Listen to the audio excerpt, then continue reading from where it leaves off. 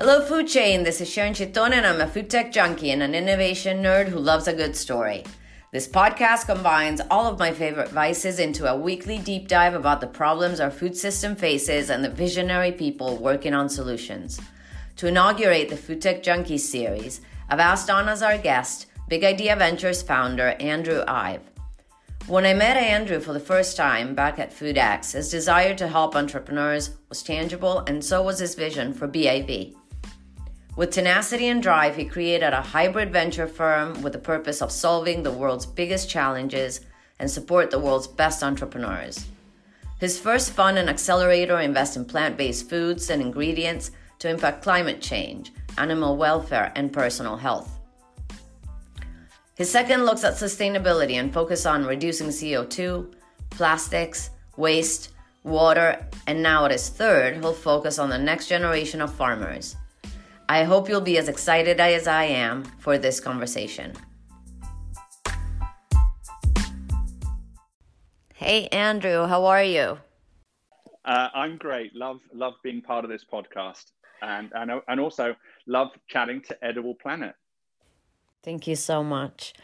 All right, let's just jump in the questions. As an old-timer in the space and as one of the first investors to dedicate a fund to alternative protein, why and how do you think the situation has evolved the way that it has?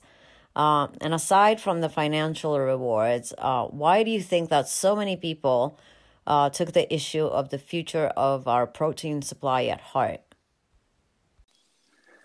That's a great question. It's also an enormous question. Yes.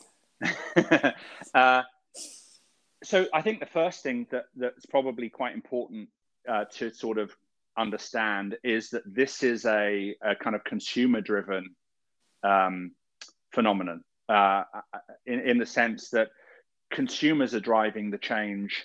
This is not being created by investors or marketers or sort of business people thinking, hey, why don't we focus on proteins now? It's not that. This is kind of consumers saying, we are going to, based on the amount of money we're prepared to spend, we're going to be focusing on, we want to focus our dollars on more sort of sustainable food sources, that's kind of less damaging to the planet. We want to be making conscious decisions which have animal welfare more at heart. We're interested in new types of foods. We're interested in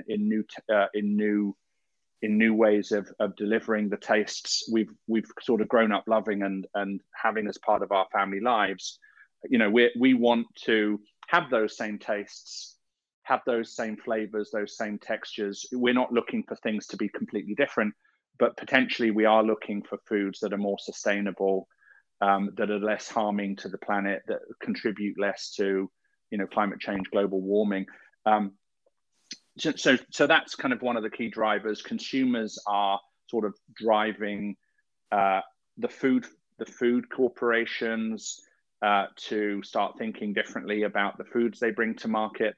To think they're asking the food companies to think more sustainably in terms of how they're sourcing their ingredients, when those food corporates aren't responsive, the usual response for people who sort of are wanting a change is they either demand the change by selecting the companies that they want to support with their dollars or their euros or whatever currency they have, or they get so hacked off and so sort of frustrated that they decide to do something about it and get in there and start companies of their own. And a lot of the entrepreneurs that we get involved with are people just like that. They've had enough of the food system as it currently is. They want a food system that's more sustainable. They want products of a certain kind, whether that's animal-free products or plant-based products or whatever it might be. And if they can't get it, they'll blooming well go and make it themselves and try and figure out how to do it, and then see if there are other people like them who care enough to be their first customers, their first consumers of those products. So this is a consumer-driven transformation, and it's shaking things up. It's shaking things up in the food industry. They can't. The large food corporations can't sit on their laurels and produce products like they did in the 50s and 60s and 70s and assume that they're just going to continue to be the biggest percentage of the market and be able to crank out the profits that they've done in the past. Sure. Consumers are demanding more. Absolutely. But so there's been, I think, a tremendous push, right? As we see a lot of even new funds popping up that look at alternative protein, and a lot of venture capital money. And so it's such a phenomenon every day about money, investments. Just, what was it, like 10 days ago, the highest seed investment of $30 million. So with all of this that is happening, what kind of problems do you envision from a supply chain level or any other issues, potential issues on the horizon in regards to what is happening today? Yeah. So if this was an incremental change, if this was just a slight shift in how things are going to be from the past, then you wouldn't see all these sort of big numbers happening from an investment perspective. You wouldn't see these sort of, you have people talking about, is this a bubble? Yeah. Is this are these sort of financial transactions, these numbers, these sort of investments, etc., are they a bubble? And it would be a bubble if there was nothing underlying the changes happening. And I think what we're seeing is the fact that this is not just a slight or an incremental or a small change in the food industry. This is a transformative shift. This is quite a significant change. A change I haven't seen in any, in the food industry. I don't think change like this in the last, let's say, 100 years. Pepsi coming up with a new product, or the creation of Snapple, or whatever brand you're thinking about. They're generally brand extensions. They're just sort of one more product that look and are similar to all the rest.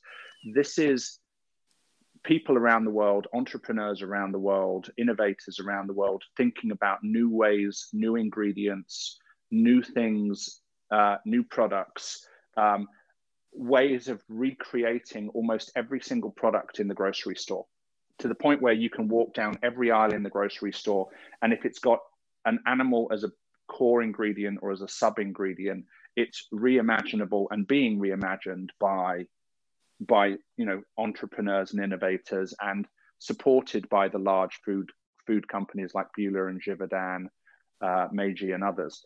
So it's a transformative kind of tectonic shift that's going on in the food industry that hasn't happened in 100 years. What that means is, we from a food system perspective, we've been relying on 2 or 3 key crops. Yes. I think there's some data point that the GFI have mentioned on a number of it's something like 5 crops are 80 or 90% of our entire consumption from a crop perspective. One thing to take into consideration is those crops are in enormous quantities, but if we rely on those crops for all of the new food production and the new innovation and so on, soy, pea, wheat, etc., if we rely on those crops for all of the new food innovation that's happening right now, food security is not probably very, very secure at all, because we're relying on a very small number of crops. But also, they can't change the supply very quickly, because it's a crop. It's an annual, process of determining the amount that's produced, etc. Sure. So as we get companies like Impossible and Beyond and others whose individual demand for these pure ingredients are, you know, more than 1 year's supply, it puts an incredible stress on the system just in terms of availability of input, right? The ingredient that goes in at the front end. On top of that, we are used to producing food in a certain way. Protein has traditionally been animal-based or seafood-based. That means putting animals in large factories, type facilities, processing them, to use a kind of a animal protein industry term, processing them in significant numbers on a daily basis, etc. If we start looking at new ways of producing and consuming plant-based protein, then we don't currently have the manufacturing capacity as an industry to produce that kind of quantity of plant-based products, because we've never done it that way before. Yes. Right. Absolutely. So what that means is, you've got consumers saying, give us more protein choices, not just animal, but plant-based and mycelium-based, etc. We want to buy it. Well, okay, great. So, but the system as it's currently been constructed over the last, 10, 20, 30 years hasn't produced that quantity of plant-based or mycelium-based or, fermentation-based products, etc. Hasn't been there and hasn't produced that quantity, which means we now need to go back and say, okay, how are we going to produce X number of tons of plant-based product? We're going to have to set up new production facilities in strategic places around the world. We're going to have to think about alternative ingredient sources. Ideally, we're looking at ingredient sources which are sort of local and relevant to the markets that we're producing, plant-based and fermentation-based protein for. So in other words, we're not just saying, okay, we're going to now create as an industry another 10, 15, 20 plant-based production facilities. We're also going to diversify the ingredients that we use, and we can, because we're now, plant-based gives us that ability. We can now start looking at chickpeas, and we can start looking at other key ingredients that could be very prevalent in domestic markets. India has, a whole range of different ingredients that are beyond soy, pea, wheat, etc. Just as an example.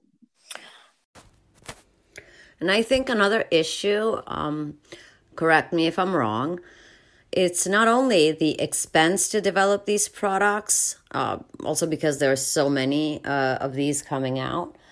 We also need to think about the supply chain, and as well as looking at sourcing, i.e. crops and like crop rotations versus monoculture, because that will possibly, if you don't look at that, it will possibly not help in the long run.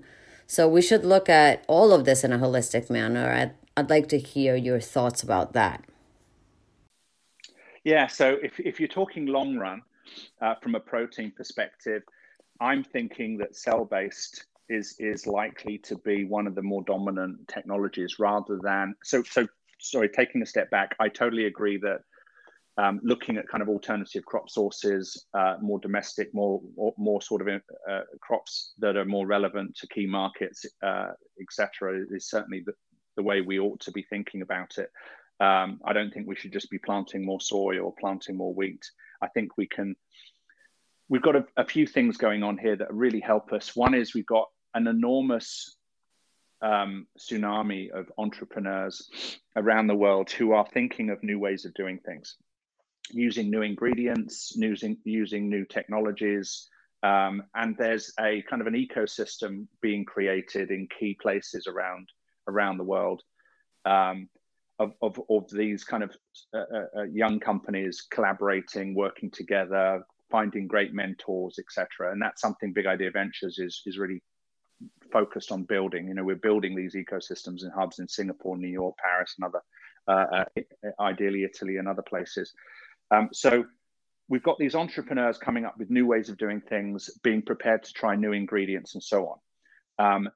The large food corporates who own currently channels of distribution and scale production and the ability to get new products to market because of relationships with retail, food service, and so on, at least the smart ones, are recognizing the engine of innovation that's being created in these, in Italy, in US, in Asia, and etc. And they're tapping into those entrepreneurs and partnering with them. And so the entrepreneurs and the innovators are bringing that kind of new way of doing things, a new way of looking at different ingredients and so on. And they're partnering with large food corporates who are saying, okay, let's bring these great things to market. And those large corporates are helping them improve the products, finalize the products, and bring those products to market using their production facilities often and their distribution facilities, all in response to what consumers are wanting, right? So there's this sort of amazing flywheel that's going on right now in key hubs around the world, where entrepreneurs are coming together with large food corporates, and they're bringing the best of both worlds together, which is amazing. But if you're talking long-term protein, I do think that cell-based, and I'm sure there'll be people that will argue with me about this, but I do think cell-based is one of the directions we will travel in, because it's not requiring those crop inputs. So from a food security perspective, a country that is sort of doubling down on the cell-based space and the technology that's coming through there will allow them to grow their protein sources without needing to put in soy, wheat, any of the other crops. It's basically taking cells and growing them. Cells which at a biological level are identical to the cells that we currently grow on the backs of skeletons and animals. So, the inputs are actually quite small. You need, the cells, you need the cell lines, you need you need what's called scaffolding. You need bioreactors often, although there are other ways of doing it as well, but you need bioreactors and you need space. And that space can be urban. It doesn't need to be agriculture. It can be, in an empty warehouse today that's currently not productive. You can use that space to grow protein. And you don't need those crop inputs. So long term, I think, and by long term, I mean sort of 10, 15 years, I think cell-based is going to be quite an important technology for us. Certainly in Asia, and increasingly in the US and Europe. Yeah, indeed. I mean, we in Singapore, they are already having it. The US is not shy from approving regulations. Europe will be, I think, the last one to get there.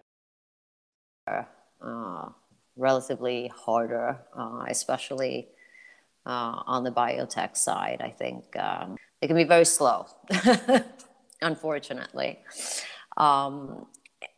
Just a quick question, because we're talking about this. So from the perfecting taste and texture, and even looking at clean meat, where do you think we'll be this time next year? Hopefully without COVID. That's a big one. I thought we were done with it in the US, but we're starting to see some upticks again. Delta variant gone. Yeah. So in 12 months, I'm just sort of keeping my fingers crossed that COVID is completely eradicated and we're getting back to some degree of normal. I've been actually quite impressed with the resiliency of our species, and I don't mean in terms of survival, because it hasn't ever quite been that yet, but we've all managed to keep everything going, the supply chain, the production, and it's obviously from a lot of sacrifice and courage of a lot of people throughout the food industry have been just amazing to kind of keep everything going. But so in 12 months time, COVID, I hope, is firmly in the rear view. From an innovation perspective, so interestingly, 2 years ago, 3 years ago, plant-based was sort of, and we've been getting, let's say, 300 to 400 companies applying for investment to us every 6 months on average, and that number's sort of growing. 2 to 3 years ago, we were seeing a predominance of plant-based, and not surprising because people were sort of focusing in on Beyond success and other kind of traction in the marketplace and thinking, okay, now's the time. I've been thinking about starting a company. I've been thinking about coming up with a new product for some time. Now's the time. And so we saw a significant number of companies starting up in the plant-based space. About a year or so ago, that percentage didn't necessarily go down, but we started seeing quite a lot more cell-based companies sort of popping up, whether it's in terms of the cell lines, i.e. the type of protein that was being produced. So we started seeing not just beef or chicken, but we started seeing a whole range of companies in the seafood side popping up. We started seeing companies dealing with avian, so turkey and all sorts of other things. So cell lines expanded, companies looking at different types of animals, fish, etc., birds, etc. We also started seeing companies on the cell-based side in the kind of tools. So the picks and shovels, to use the kind of terminology you think about when you think about gold prospecting. There are companies who, in the cell-based side, were focusing on the sort of challenges or bottlenecks or the kind of technology aspects that were stopping cell-based being a commercially viable overall technology. And some of those bottlenecks include growth factor. So traditionally, cell-based has used fetal bovine serum or FBS to grow cells, expensive and also not collected in a humane way. There have been companies who have focused specifically on the growth factor, finding plant-based or non-animal-based solutions to growth factor that will be 50 to 80 times less expensive than FBS, which sort of unlocks cell-based as a commercially viable ongoing technology. It makes it from a 5 to 10 year horizon to a 2 to 3 year horizon. And we've got companies like Biftech in our portfolio and others who are trying to solve that, or not trying to, they are actually solving that problem, both in terms of from a cost perspective, but also from an animal welfare perspective. So they're 100% plant-based growth factor. So the kind of tools of the cell-based space have been a focus from an innovation perspective over the last year or so. I'm also seeing in the last 6 to 12 months more companies on the fermentation side, and that's across dairy in particular. So companies using precision fermentation in the dairy space. Also, we've got companies producing new ingredients using microbial fermentation, whether that's new protein sources to replace soy and wheat, or whether that's using microbial fermentation to grow mycelium, i.e. mushroom, which has the characteristics of white fish and shrimp and other things. So, as I said, the innovators out there are coming up with entirely new ingredients, new ways of doing things, which is bringing, really interesting opportunities for protein production in meat, seafood, and dairy. So started off at plant-based being the highest proportion, increasingly cell-based in the last year or so has been popping up. And by the way, this is global. So, we're talking to companies in Africa, we're talking to companies across Asia, across Europe, South America. It's these companies, these innovators are popping up literally all over the place. And increasingly, I would say in the last 6 months or so, 12 months or so, it's been fermentation based. What some of these innovators can do using sort of precision fermentation is just incredible. Just incredible. Very cool. Quick question. So right now you are all over the place, as you said. You're in Europe, you're in Asia. You mean me personally, or No. not me personally? Okay, the company. The company's all over. It's Yeah. And you're at your third fund. It's not just alternative, obviously. So can you tell us a little bit more about fund number 2 and fund number 3, and what's cooking in your world right now? Yeah, sure. So fund number 2 is focused on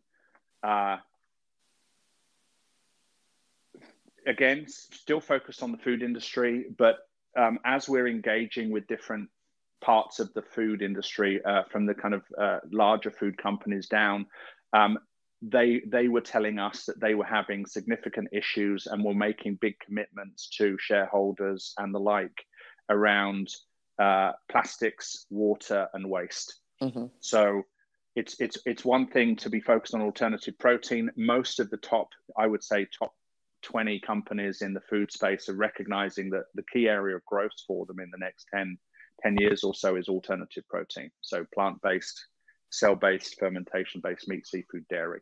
But they are signing up to various, equivalent to accords around plastic reduction in their supply chain, around reducing water use and their waste and their carbon footprint. Their holders, the sort of Blackstones of the world in a lot of these large food companies are saying, our shareholders want you guys to be cleaner. We want you to be reducing your plastic footprint. We're tired. Our shareholders want you to be better corporate players.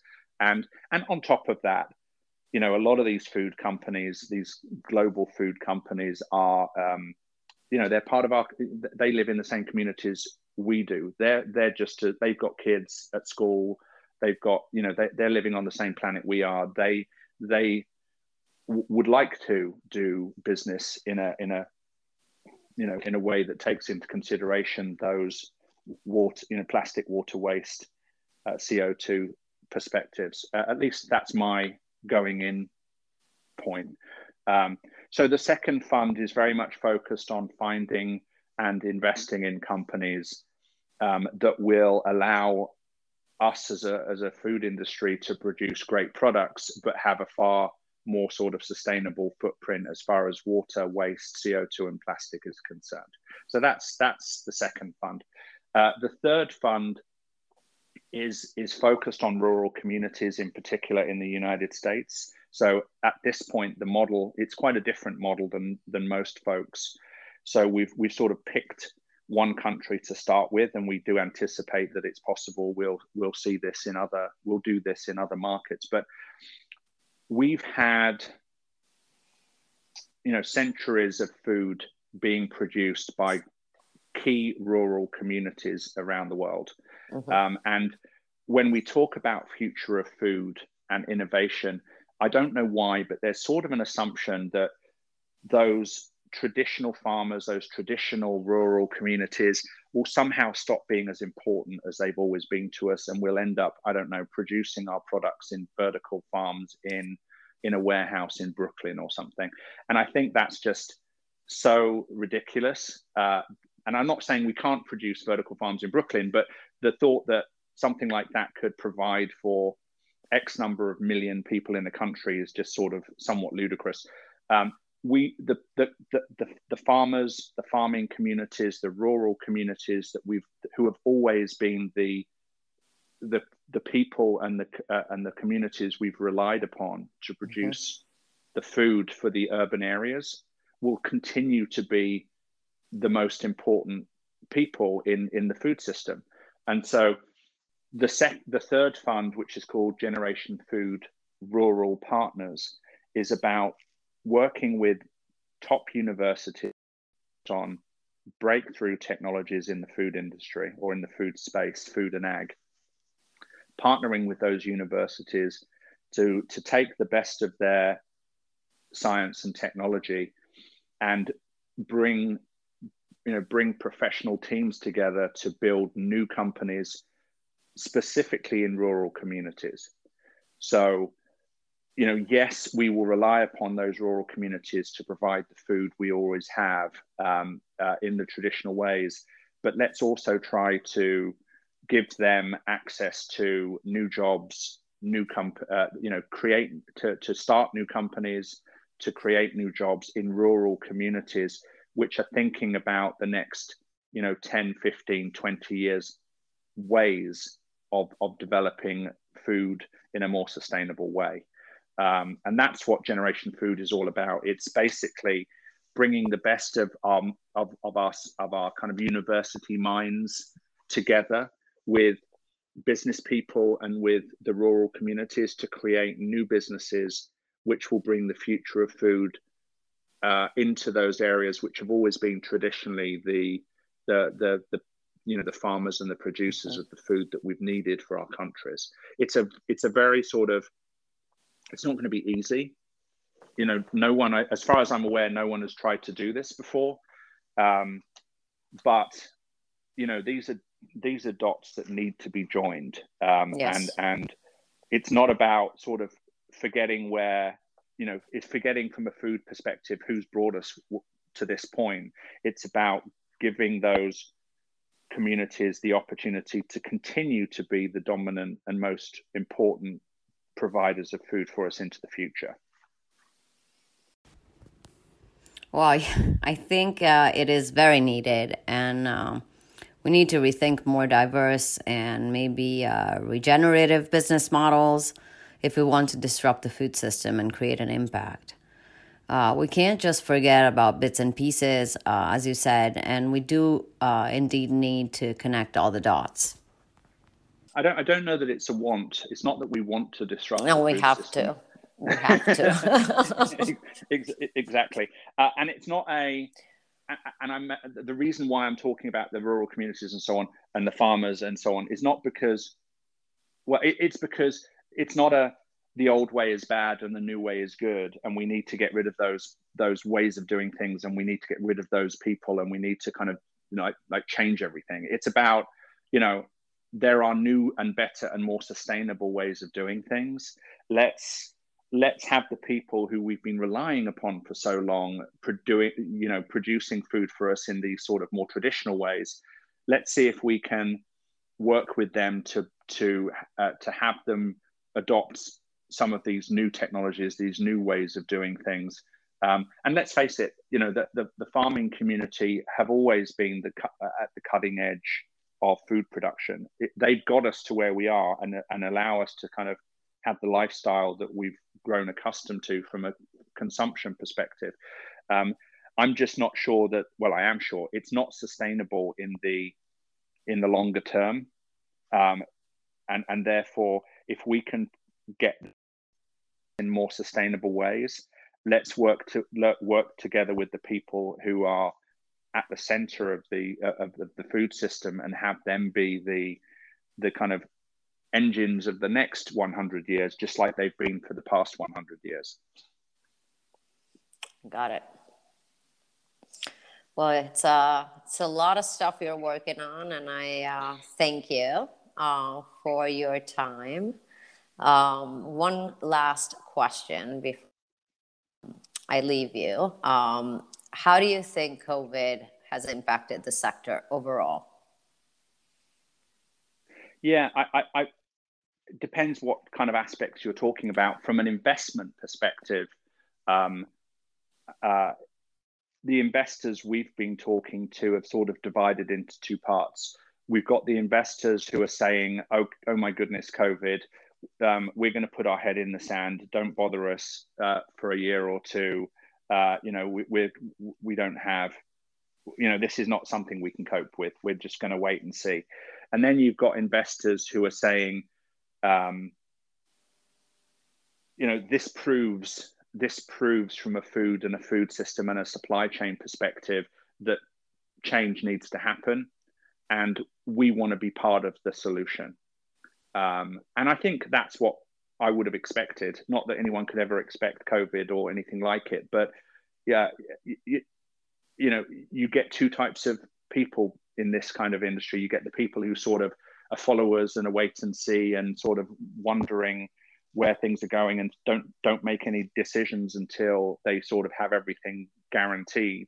And then you got folks who say, hey, we're doing this for certain reasons. We're trying to make a significant difference. We're trying to make things better.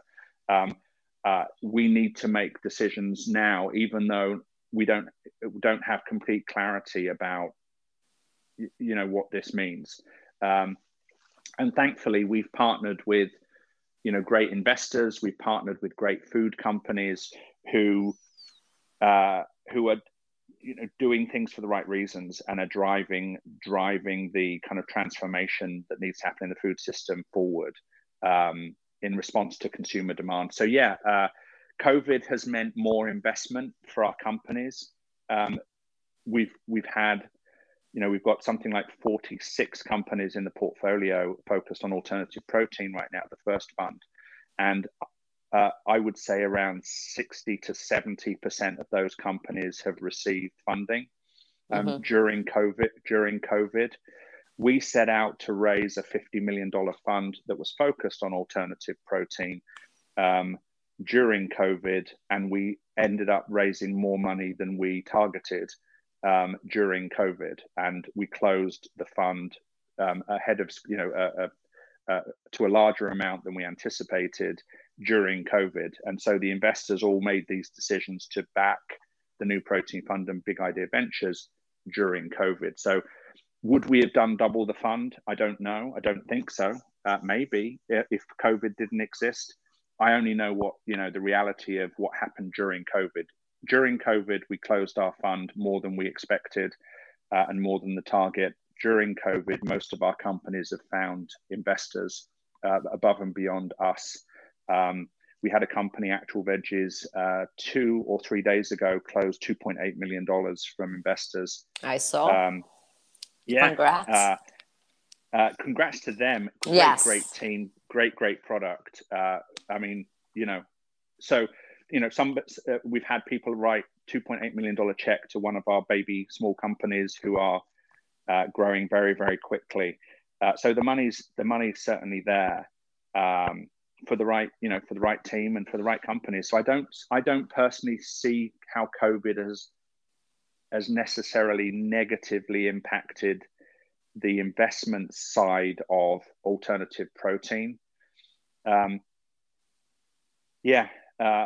Obviously we saw COVID impacting supply chain in the very beginning when it started happening, when you walked into a supermarket and 60-70% of the shelves were empty and people were running around pushing each other out of the way for the last roll of toilet paper or whatever it was. Thankfully, those supply chain challenges were resolved, at least in the United States where I'm based. I don't know what happened in other places, but were resolved within about a month. But it kind of reminds me, when I think back to it, that the kind of surety we have over our food system is, we're potentially, I don't know if this, I think somebody once said this, but I think we're something like 20 meals away from revolution. So if the food system did break down completely and food stopped being on those supermarket shelves, how long would it be before people were out on the streets, not acting in a very civil way to each other and to their communities, because we rely so heavily on the farmers and the rural communities and others to provide our food and get it to the supermarkets in a very sort of sure and predictable way. I hope that always continues, but I think governments need to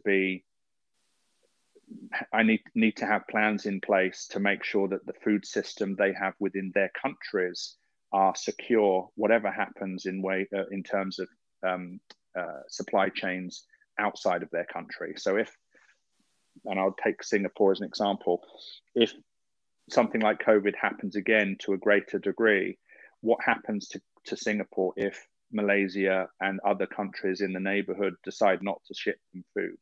Mm-hmm. Right now, 5 to 10% of the food is produced domestically, 90% plus is imported.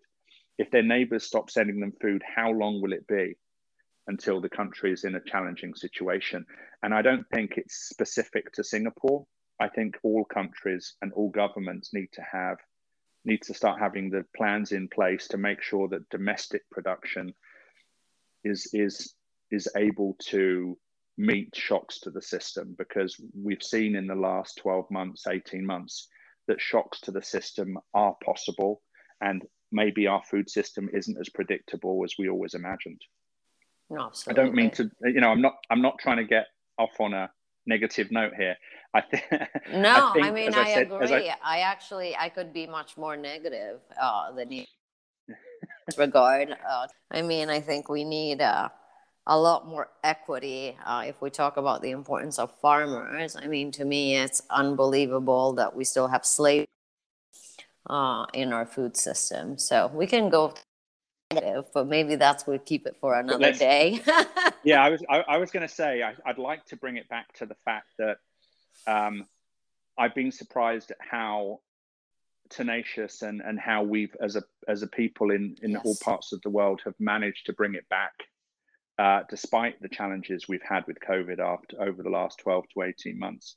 We've managed to keep the food system going. I just want to make sure that we have contingency in place, and governments are thinking through how to leverage these new technologies, whether it's cell-based or whatever it might be, to make sure that the food security in each of the countries is secure. Absolutely. And if COVID taught us anything, I think it's shit happens. Shit happens. And double it down, it happens. But I think it gave us a little bit of a push. I think it opened our eyes on things that we needed to fix. And hopefully we will do just that, I think it's, I can see the impact here, digitalization. I don't think we could have done what we did in this year in 10 years if we didn't have COVID, because things would be just right. So we can take the positive and not just the negative. That's what I meant. Yeah. The great thing is that a lot of people are coming together to work on these things. And it's not just people who want the world to be, there are different motivations for people being involved in this kind of transformative food system. Some of it is about making the world a better place, sustainability, animal welfare, all of the kind of positives we've already discussed. But this is such a transformative time in an industry that there's also a lot of, when there's a lot of change and transformation, there's a lot of opportunity for wealth creation. So even if you're not, a person interested in, from a financial perspective or from a career perspective, interested in, sustainability or animal welfare or making the world a better place or any of those things, there is a significant opportunity for wealth creation as well. So, whatever your rationale is for doing business or for being involved in, in a company or an investment or whatever, this is also one of the most transformative times in food history, and therefore an opportunity for significant wealth creation and redistribution. So, even if you're not in it to change the world, you can be in it to make a lot of money. They're not exclusive. What I'm saying is, we're backing companies that are going to be global, and if they're global, they're doing the right thing. They're making the world a better place. But if they're global, they're significant companies, creating great things and creating profits. So, we can have it all. We can, have great companies producing a far more sustainable food system in a way that creates, profit and value for people. No, and absolutely. jobs. Absolutely. That's the key point, right? We need to transform it and rethink it. And whether it's one company, many, and not just plant-based, it's to me, it's very much a universal discussion, on many different verticals. We really need to redesign our business models. So can I ask you a question? Sure, of course. What do you want people listening to this to do? You mean to this? People listening to this particular podcast, or people listening to any of your podcasts, what do you want people to do? It could be a big thing, it can be a little thing, it can be nothing. But what do you hope that these conversations will get people listening to do? I really hope that these podcasts spark conversations in whatever direction, bring new ideas. These are conversations that need discussing. And putting it out there behind closed doors at an event is one thing, but a podcast is another medium. I do believe in the power of words and ideas, as well as championing for those who are disrupting the industry today. And whether you find people that agree with you or not, it will inevitably spark a conversation and bring people to push themselves on boundaries, as well as inspire new methods and solutions to change things, as we cannot just continue in the same way as we have before. Awesome. I want people to make choices when they go to stores, even if it's as simple as what kind of eggs you're choosing and why. If you're going to be putting your hard-earned money to buy food, you get a vote. You get a vote on who you're supporting and why, and so on. So don't just sort of mindlessly go to the same products and the same parts of the store and buy the same things and just expect things to change. Absolutely. I would go to the different parts of the store and sort of be aware. There's so much social media and there's so much sort of insight and transparency now in terms of what practices companies have in terms of where they're sourcing their ingredients from, the kind of people that manufacture the products for them, how their employees are treated, how the bonuses that the CEO is getting paid. I mean, there's so much transparency, and you as a consumer, we as consumers have the ability to vote with our currency, with our expenditure, with our consumption. So, choose the companies that you want to support. And if we all do that as a group, we'll get the kind of food system we deserve. Very well. I agree with that. So, my dear friend, thank you so much. I kept you absolutely enough. And let's touch base next week. Yeah, absolutely. If people want to find out more about Big Idea Ventures or me, Big Idea Ventures has a website, which is bigideaventures.com. And we're also on LinkedIn, where they can find me and the company. So we really want to engage with entrepreneurs. We want to engage with other investors. We want to engage with food companies who are interested in innovation in the alternative protein space. So, meat, seafood, dairy in particular, ingredients, technologies. Love to have people just reach out and start a conversation. We don't bite. You can cut that out. But we don't bite. I don't know why I said you can cut that out. We do not bite. Reach out to us. Talk to us. Perfect. Will do. And we'll make sure to post. You don't bite. I think it's perfect. All right, Sharon. Great talking with you. Thank you for giving us this opportunity. Thank you.